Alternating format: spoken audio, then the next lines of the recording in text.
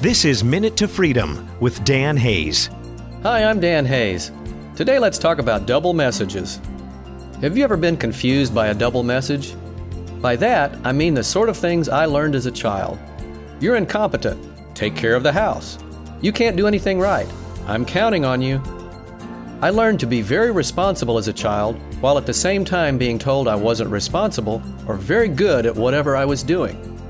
I discovered I carried that mindset into adulthood and would always finish the thought. If someone told me I was doing great, the other part would kick in and tell me I was a failure. So anything I accomplished got ruined, even though there was no one there actually saying anything negative to me.